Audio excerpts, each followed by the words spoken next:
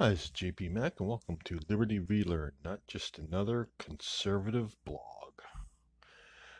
Okay, so today I am going to talk about the Afghanistan debacle, the one that is currently unfolding as I speak in Afghanistan, particularly in the airport at Kabul, the capital of Afghanistan, where thousands upon thousands of Americans, allies, and Afghanistan allied troops and personnel are attempting to flee the country. But before I get into that, I want to uh, just give a commercial to for the previous three episodes of this podcast.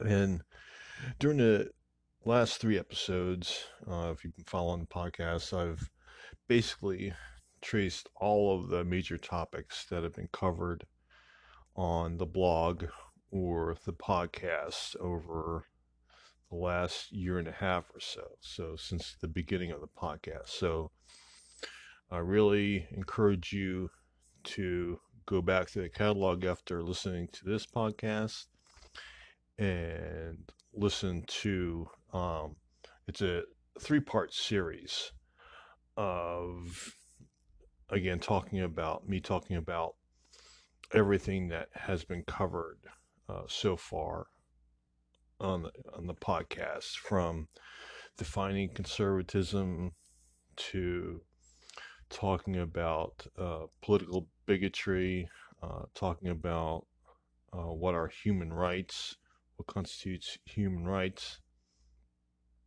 and also economic conservatism, which is also a very important topic in the news. So I encourage you to listen to uh, each of the last three podcasts. I think they will be very, and they cover, again, the whole breadth of topics that I discuss here on this podcast. One topic I haven't discussed too much because it hasn't really needed to be discussed too much, luckily, has been the conflict in Afghanistan.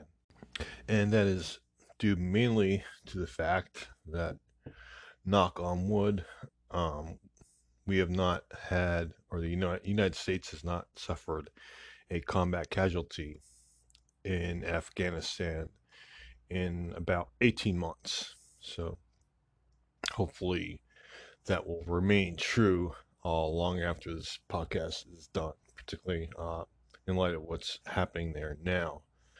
Um, as I do this podcast is now, you know, uh, mid to late August 2021, and that is the crisis that began when that was triggered by our precipitous leaving of Afghanistan. Came to a head last weekend.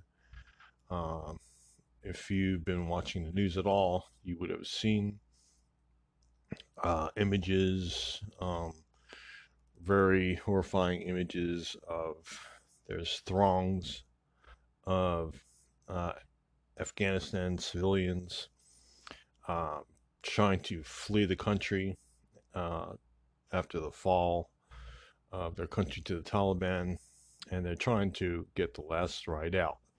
And so there's images of uh, Af- Afghan nationals, clinging to the tires and parts of C-17 aircrafts that are taken off.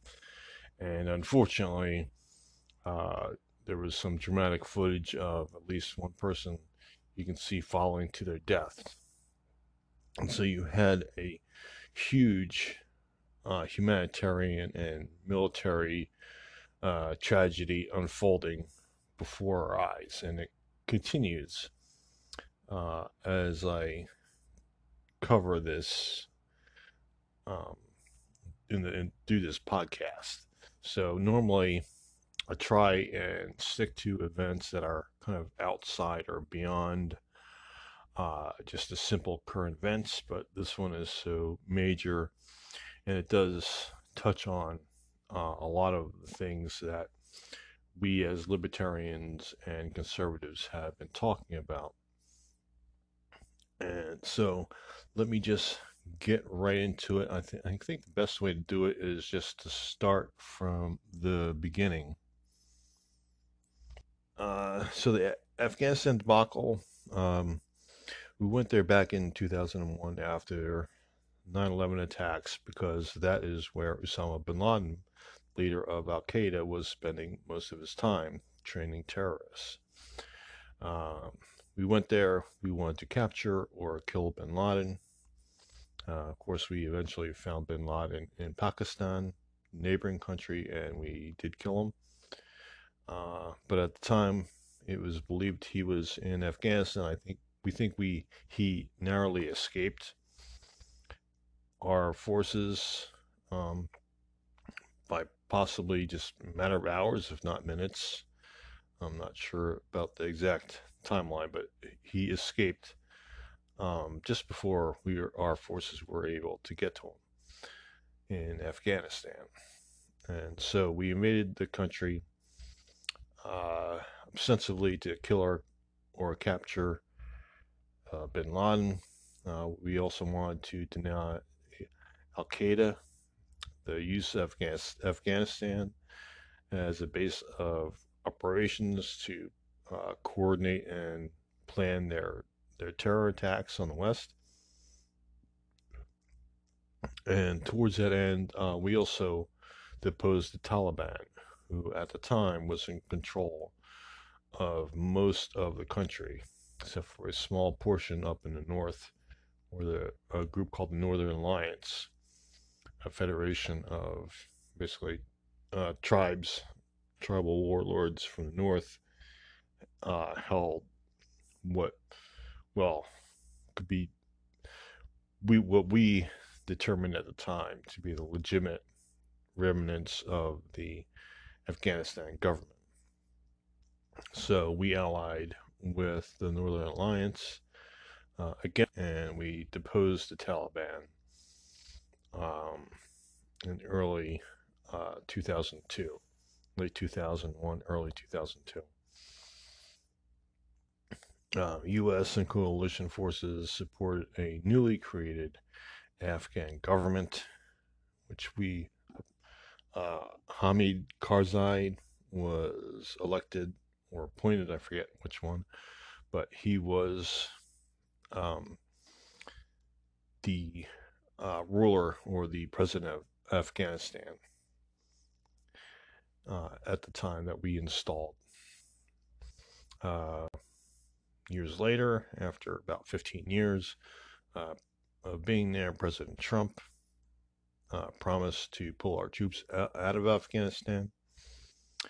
That was one of his campaign pledges, and he worked towards that goal. The U.S. troop presence was reduced to approximately 2,500 U.S. servicemen, plus several thousand of our NATO allies.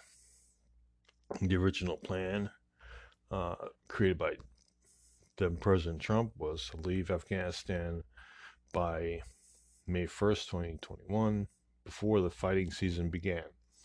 That in Afghanistan is roughly from May to October. And of course, the reason for that is they have a very hard and snowy winter in that country. It's very tough to do any fighting.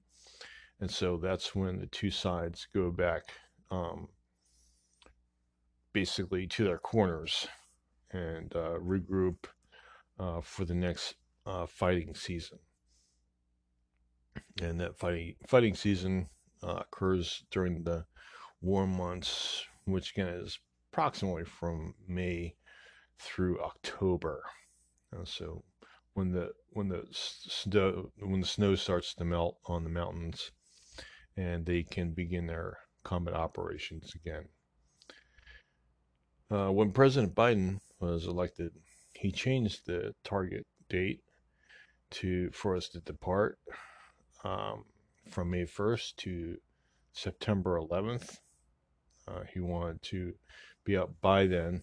Obviously, there's that whole symbolism. Um, we know that those on the left, coming from the political left, have this obsession with symbology and dramatic timing, things of that nature.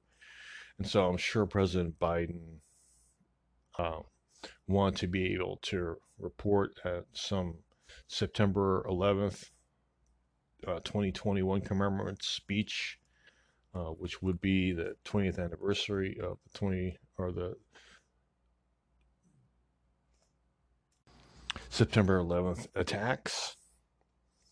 Uh, I'm sure he imagined that he would be in some uh, doing some speech, maybe at the Pentagon, maybe in New York City or Shanksville, Pennsylvania, and he would be commemorating and patting himself on the back for having our troops out and saying, 20 years after the attacks of September 11th, we have no combat troops in Afghanistan.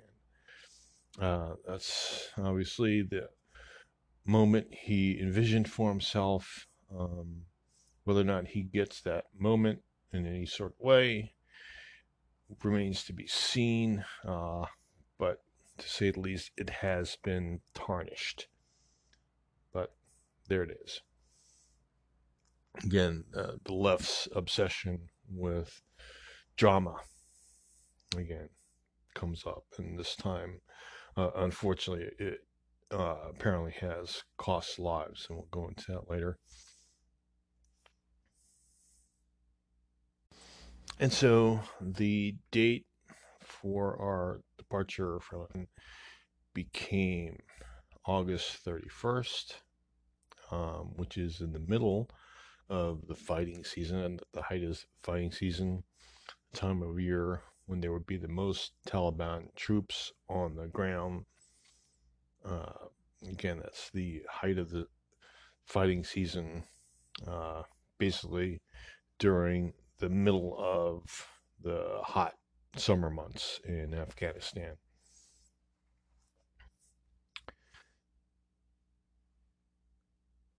And so, pursuant to that new August 31st goal, on July 1st, 2021, we abandoned Bagram Air Base, the major air base in Afghanistan, in a move later in hindsight to prove quite foolish. And it was not the abandoning Bagram was not the first choice of a few of the planners who were planning our exit there. This is a place which I have some knowledge of. So if you can imagine airfield, the largest base, American base, NATO base in the country of Afghanistan, pretty substantial area, um, pretty serviceable airfield, um, able to basically house a large number of soldiers. Of course, this is where the soldiers would usually come in when they're entering Afghanistan. They would come in through Bagram Air Base, and then they would go push out to wherever their ultimate destinations in the country were, or sometimes they would stay at Bagram. And so this was a major hub, was the hub of all the NATO ISAF operations in Afghanistan. And so it's basically, uh, it's in a mountainous region.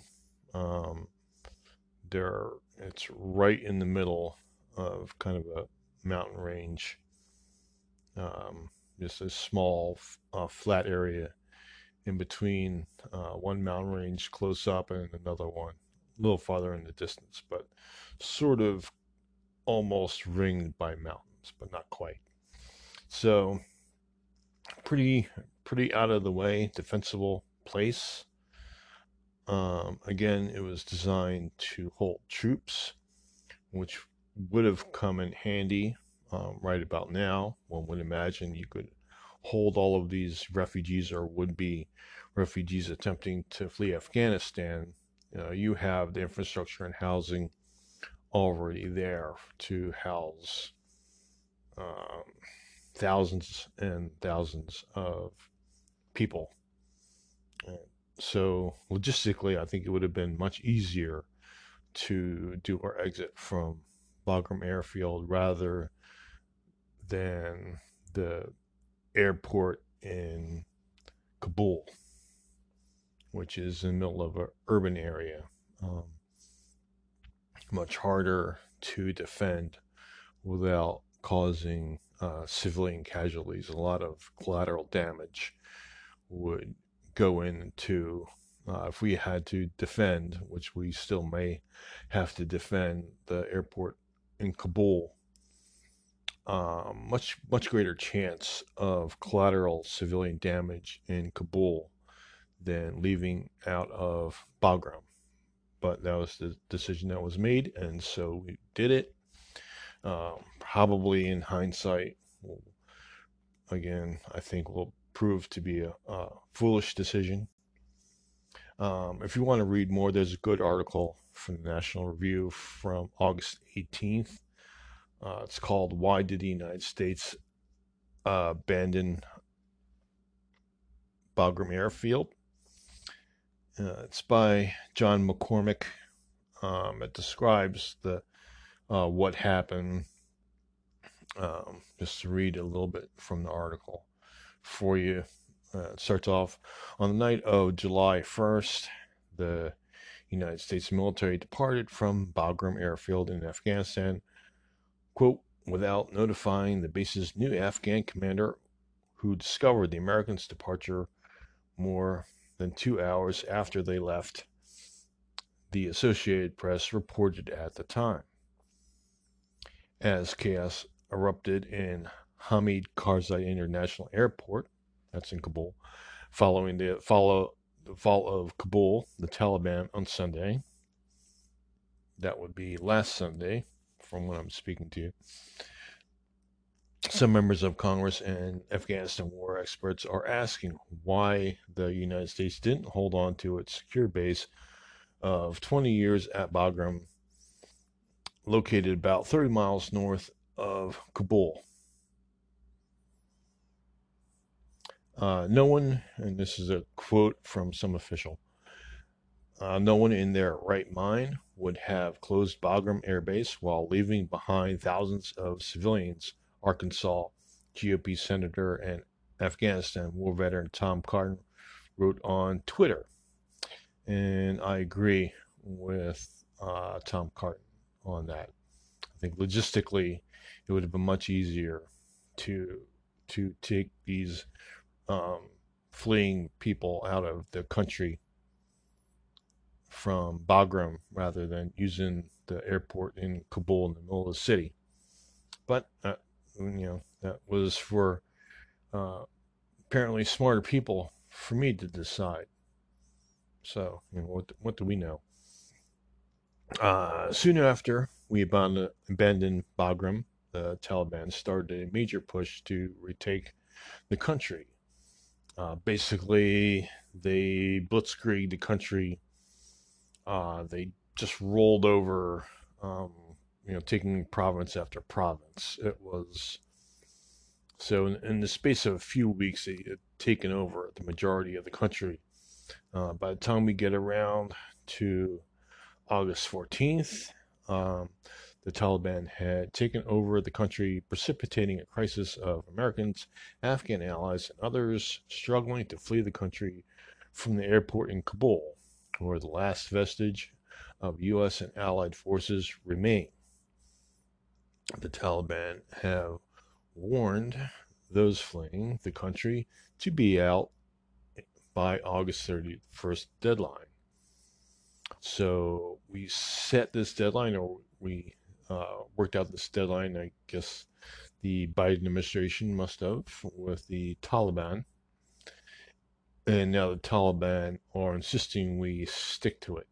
So basically, because you're hearing there's negotiations between the Biden administration and the Taliban to get us out for, give us as much time as we need to get our civilians out of the country. So, in essence, what the Biden administration is doing is negotiating our surrender. In Afghanistan, I believe we had tens of thousands of Americans and other allied personnel. These are people who were working on servicing the aircraft, doing other logistical jobs on behalf of the Afghan government and the Afghan military. And of course, when the Taliban got wind that we had abandoned Bagram, and therefore, you know, the the Afghan National Army basically had the rug pulled out from under it, because they had relied on support from the air from our military. I want to go into that in greater detail in a second. So there are thousands of Americans currently stuck in Afghanistan. There's a lot of Afghan nationals that aided the Afghan government and U.S. allies there. Now they're in big trouble. There are reports of the Taliban going door to door, looking for collaborators who worked with the United States and the Afghan allies. They also reportedly have the biometrics of the helicopter pilots, possibly the technicians. So they have apparently information on what Afghanistan nationals were flying the helicopters and other aircraft during the war before the fall to the Taliban. So they have reportedly that information by which they could figure out who was flying the aircraft. And this is important because the Taliban had no air force.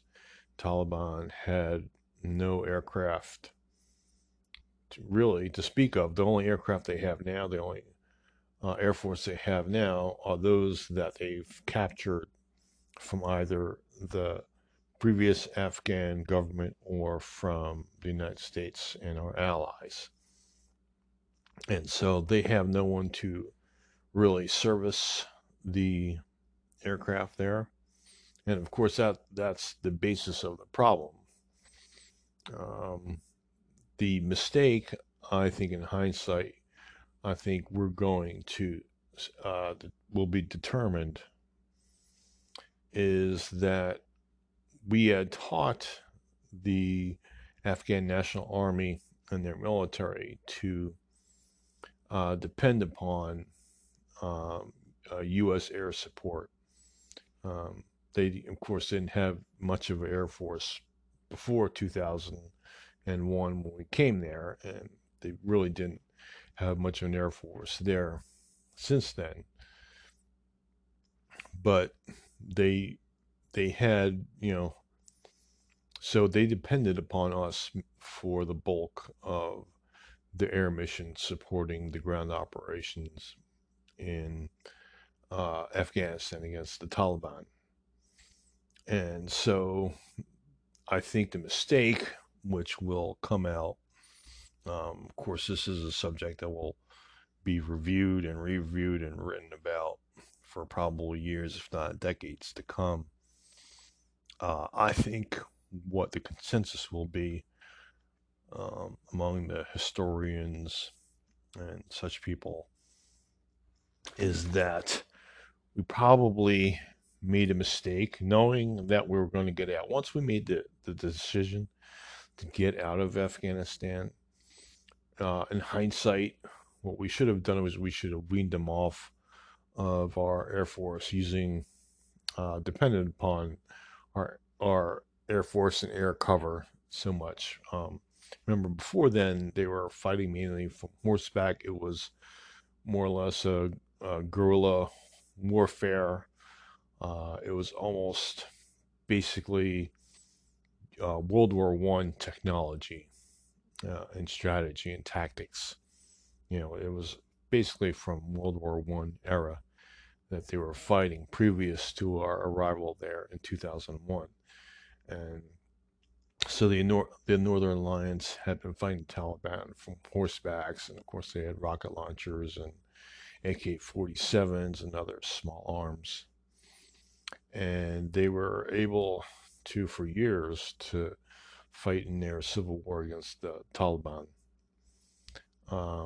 But now, since we came in, we integrated them. We have the United States as an integrated form of warfare where we have, we utilize the Army, Navy, Air Force, and Marines all in joint operations with each other for mutual support, particularly in support of ground operations. And so we introduced a new doctrine of fighting to Afghanistan, but it was not one that was native to the country. It's not one that had ever been used before. Again, they were basically fighting World War One technology. That's basically what they were doing. And so, we advanced them. We taught them how to fight our Western style integrated warfare, which works great if you have a technologically advanced country, stable country, and you're there. And it's a form of warfare that's extremely effective, but it is very dependent. Makes certain components dependent upon the other components.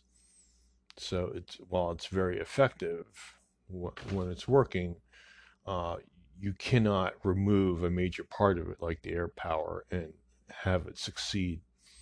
And I think that's what the military historians will probably conclude is that it would have been better off once we made the decision to leave the country to wean them off of air power, or just totally, gradually transition over so that they can handle operations with a minimum of air power, minimum of air support. Uh, they had been fighting, of course, the Taliban had been fighting all along in this kind of, guerrilla style, World War One era style of ground fighting without any significant, well, any real air power. And of course, they have taken that style of fighting to victory, it would seem, in that country. And so we kind of made the Afghans too dependent upon our superior technology. And, it was probably foreseeable. And I think you will hear generals in the near future and historians in the near future who will tell you that this was foreseeable and that we should have done more to wean them off of their dependence upon our air support for their operations. Um, we still have better armament even without the air operations. We have superior armament. I'd say tactics, methods. We're, I I would like to think we're better running armies than the Afghans were prior to our arrival there. And so I think we could have adapted their fighting style to um, be effective or be more effective and less dependent upon air support than what we did. And of course, what that means practically is that we had with air support we had our reach throughout the entire country. We could support troops in any part of the country on any given day, um, and you know assist those supports or those troops on the ground. And of course, what happens is you have Afghanistan is a very um, kind of a high desert climate country. It's very mountainous. Almost all of it is mountainous. Very little forest, very little in the way of forest or plains in that country. It's almost all a high desert sort of biome there, and so that leads to a lot of isolation between the population centers. And so, we can easily overcome that with, of course, with air power that can be, as I said, in any part of the country within a few and support fighting in any part of the country. I think what probably, in retrospect, should have happened is we should have, uh, well, one, just concentrated on using fortifying where we could. And if there was a place that was so remote that couldn't be held without air power, then we might have had to cede that territory in order to concentrate troops in more, I guess, strategically valuable territory where we could support, where we could bring sufficient support in. So uh, I'm sure there will be books written on what we could have done and what we should have done. But suffice to say that you know we this was foreseeable. Even if we, you know, you could say that we can leave their Afghans to their own devices. They've been fighting each other for decades. It's never, Afghanistan's never been a real country in the truest sense of the word, as we understand it. It's always been a collection of tribes, confederation of tribes, and there's several different languages being spoken in that country. I forget how many languages are spoken there, but it's not even a country that's held together by a common language. And so you have that. So it's a collection of basically warring tribes in a loose confederation that we called Afghanistan. And so, well, those facts notwithstanding, we didn't train the Afghan military to fight without depending upon air cover or air support. And for whatever reason, we've decided to maybe leave them to their own devices. Um, so that's what happened there. And now we have the situation here um, at the Kabul airport where people are trying to flee the country. We have thousands of Americans and other people from different Western countries trying to flee the country. Apparently, we did not consult our NATO allies with our plan, and we just sort of acted precipitously. Um, and I know our allies, particularly in Britain, are none too happy with the way we've left the country or the way we've attempted to leave the country. Basically, very poor planning. Again, in retrospect, I think it would have been a better plan to keep Bagram intact. I think what happened there is the plan was that we would leave Bagram, and then after we left, we'd say to our Afghan allies, "Oh, by the way, you might want to leave because we're going to obliterate our armaments that we've left there." Um, so that was probably um, what they wanted to do, obviously, we did not destroy our armaments. We left them behind, and of course, now they are in the hands. We have billions upon billions of dollars worth of equipment, MRAPs, small arms, helicopters, all sorts of military equipments have now fallen into the hands of the Taliban. So I don't think we really thought that part through. And I think that seeing that um, there were parts of the original Trump plan that were not understood by the Biden administration and why they were in place. And I think what happened was that when Biden decided to leave the country, he didn't understand what the plan was, or he didn't have a complete picture of what Trump's plan was. So he did not know, um, apparently, what we had planned for a post exit Afghanistan. So, anyway, things happened as they did. You know, thousands upon thousands. The problem is now that that Kabul is basically controlled, except for the airport, is controlled by the Taliban.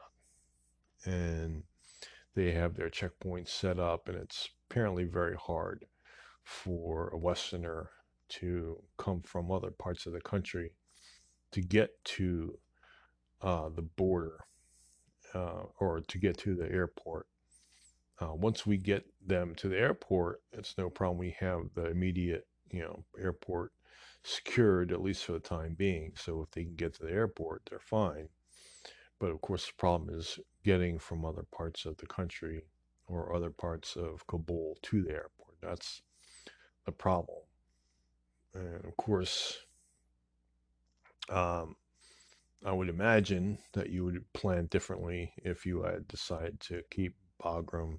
You would have to do it differently because now you have people coming from different parts. You don't have a city that everybody's coming from, and so you'd be doing ferrying a lot of people, I imagine, by helicopter or by convoy. But there would have been some sort of um, different sort of planning to go into our exfiltration of the country had we kept Bagram. But once you got the people there, you have enough room at Bagram to house a large portion of these people. And it's a defensible place, as long as you uh, command the nearby mountain range. You command the heights, and then you can pretty much. It's a very defensible. It's much more defensible, particularly when you're worried about civilian casualties. Bagram is a much more defensible place. If you have to fight it out with the Taliban, it would be much better to do it or in and around Bagram, more isolated area than in the middle of a big city where you could have a large collateral damage. And of course, no one wants to see buildings being destroyed on TV, even if it's by the Taliban, because they will always say that it was the Americans or the Allies that did anyhow, as we've seen in other places in other conflicts. It will whatever happens. And of course, you know the the the American shells always seem to find the only baby food factory in the entire country, or the only uh, or every single hospital in the country. They always seem to find that. And so you don't want to fight in a city if you don't really have to. And I think that's will be the consensus going forward. But right now, uh, first thing to do is really just pray for the people who are remain or are trying to flee Afghanistan, and but also this demonstrates that just it doesn't seem like very much planning went into this. They made a lot of faulty assumptions, did the Biden administration. They thought they would have months, at least weeks, if not months. It turned out that really they only had a few weeks to get the people out. Really, basically days. Once the Taliban, started, once the Afghan army started fleeing, because they didn't have air support. They didn't again. They didn't know how to fight in the style previous to our coming there that the Taliban were still used to. That was not dependent upon technology. So they had no their way of fighting had just completely disappeared, and that's what happened with the Afghan National Army and the Afghan military. It's not that they were cowards per se. It was because they were left without their main support um, warfare that they've been accustomed to in the previous decade or so. And so you have now a humanitarian crisis. You have a distinct possibility of Americans and others being held hostage.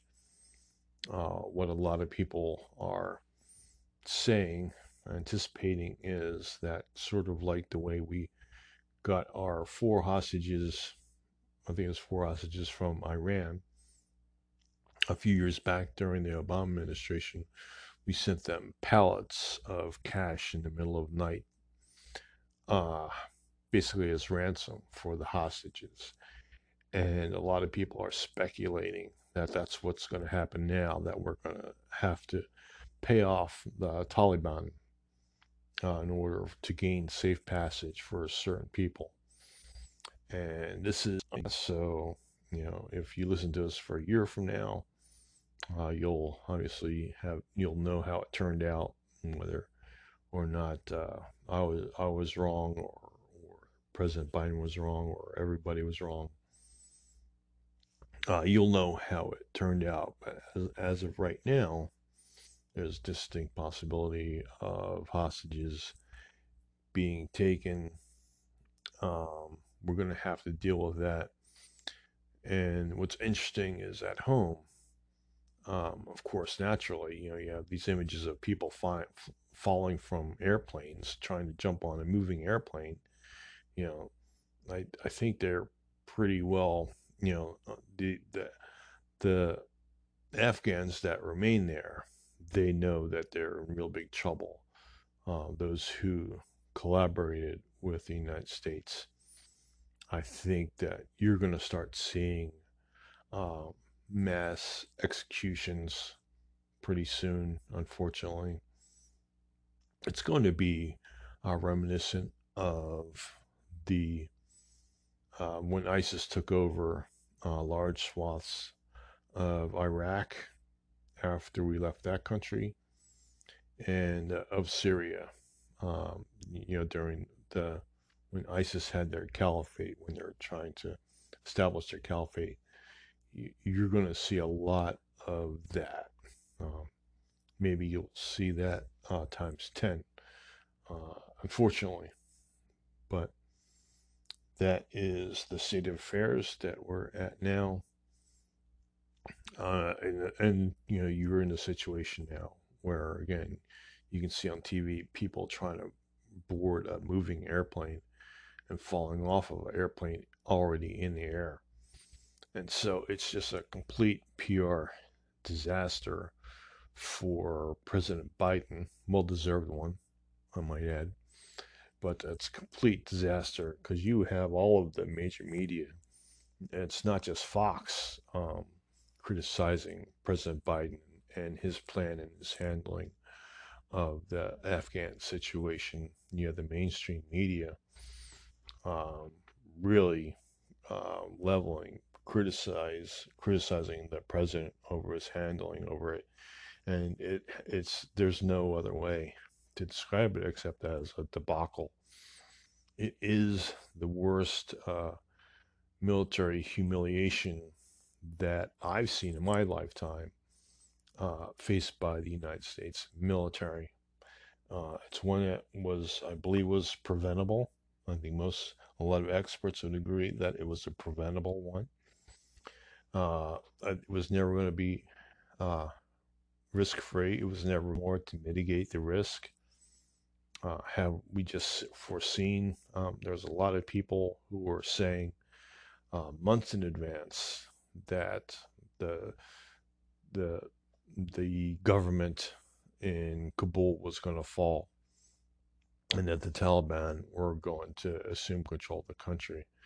I think we were in denial of that. We were in denial, or maybe the Biden administration just didn't care. They just wanted to get out and get their photo up on September 11th, say, "Hey, everybody's out! Yay, yay for us!" Well, that moment's not going to happen, I'm afraid, for the president. Um, so there it is. You have a precipitous exit from a country that we've been in for about 20 years, nearly 20 years now. Um, some have argued that, particularly in the light of the fact that the United States hasn't had a combat loss in something like 18 months, at least, you know, up to this date, could change, like literally by the time you hear this. But knock on wood, so far we went 18 months. It seemed like we had a very, uh, relatively speaking, low risk, high reward situation in there, in that we kept the Taliban at bay. We kept them from assuming operational control of the country, where they could go and start up the terror and run their terror camps the way they had previous to 9/11. Now, of course, they'll be able to go back to that full force and with a vengeance. Already signs of Al Qaeda uh, getting back in there, reestablishing themselves in the country. So um, you have that. Now the president is claiming that, well, we can still, if we see a camp pop up somewhere in Afghanistan, we can still go bomb it. And that may be true, but how are you going to know that camp is there? Um, you had camps operating for apparently for years prior to 9/11. Sure, we knew about some of them, but not all of them. If you don't have people on the ground, if you don't have that human intelligence on the ground, it's kind of hard. It's always easier when you're in the country and you can send people out and you can get that human intelligence, collect that human intelligence from the source. And but we're not going to have that. We're going to have to rely on other methods now, chiefly. Um, so while if they do set up a camp, you know, we'll have to trust uh, that we be able to detect those camps in the future, which is no certainty at all. Um, so that's going to be a problem. The immediate problem, of course, will be the risk of hostages being taken. You remember Jimmy Carter, for 440 days, we had hostages taken from by the Iranians, by the Ayatollah. Finally, they were released on the day that President Reagan was inaugurated. But and we had that. We could have that times 10. Unfortunately, now, God willing, we won't. But it's a distinct possibility as things stand right now. And what are we going to do then? Then we're going to have to. Uh, well, this administration would be likely to pay off them again. There'll be pallets of cash, as we did with Iran, in the middle of the night. And of course, they will use that money to fund more terror. I mean, it's not like they're going to use that money to build wells in Afghanistan and schoolhouses and, and soccer stadiums in that country. It's a pretty safe bet that if we pay them any sort of ransom, it will be used to keep the terror operations going and enable whoever basically wants to, like Al Qaeda or ISIS now, to go into that country and operate.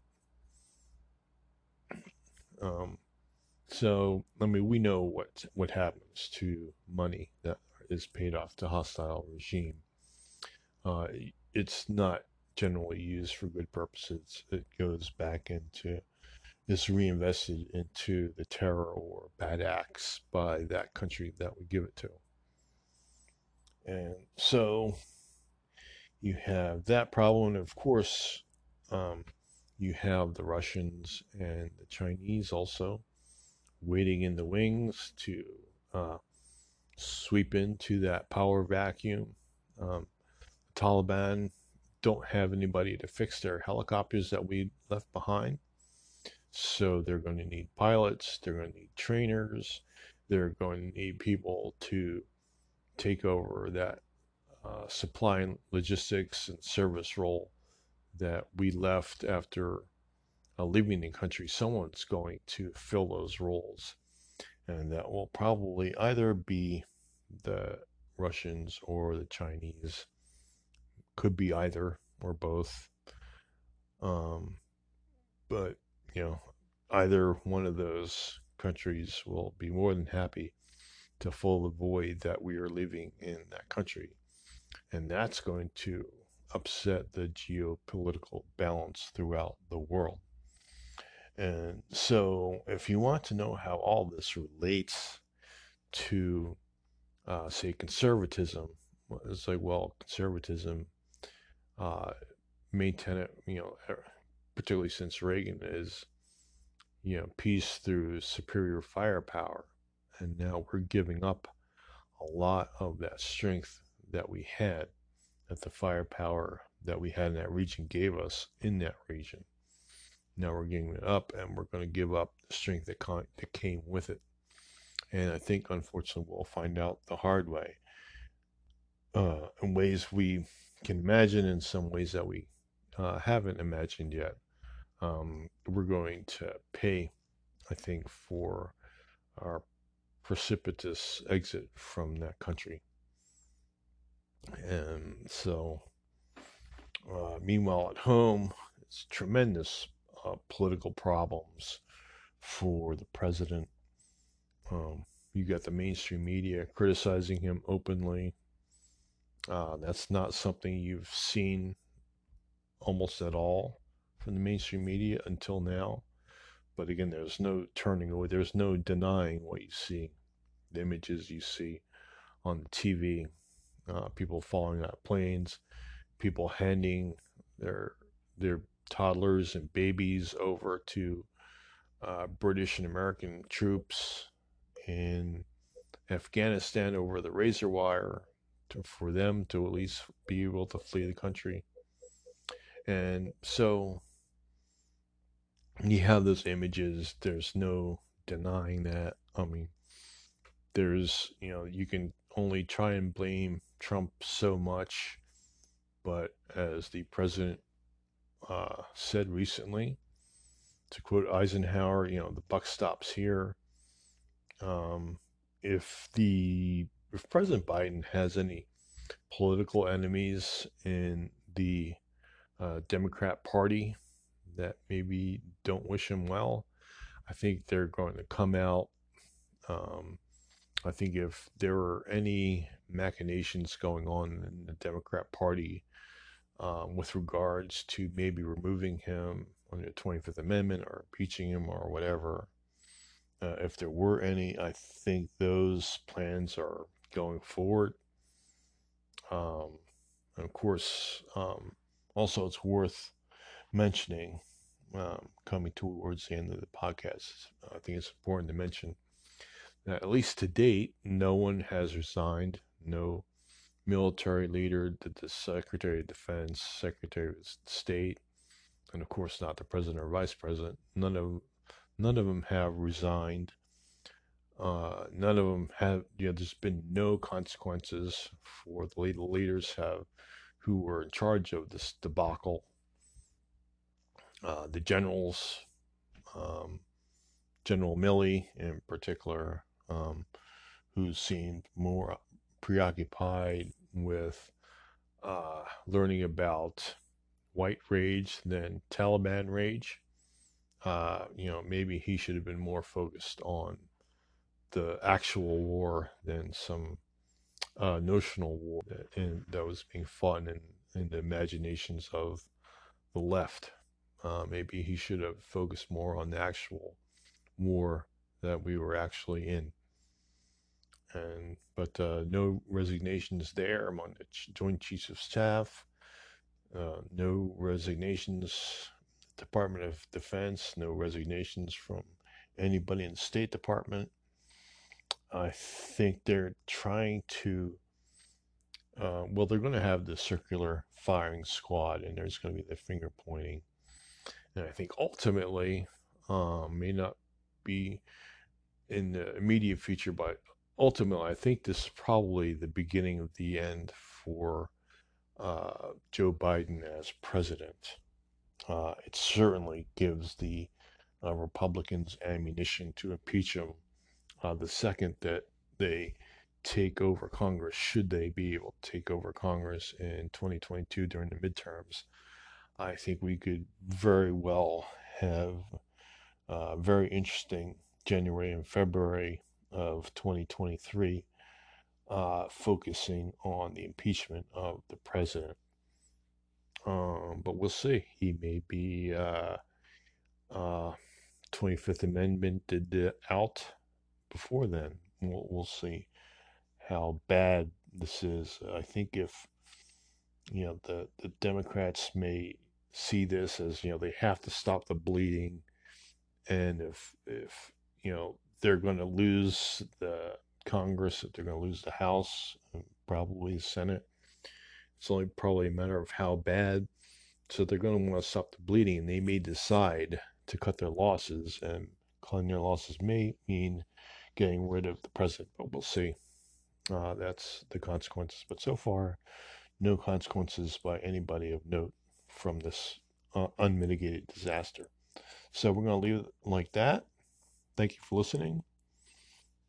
Hopefully you found this interesting, and please, again, listen to the previous three podcasts or go over all of the other topics that are regularly talked about on this podcast. So thank you for listening. Check us out on libertyrelearn.com online, Liberty Relearn on Facebook. Look me up on Parler, JP Mac. And thank you again for listening. Stay healthy and happy and free.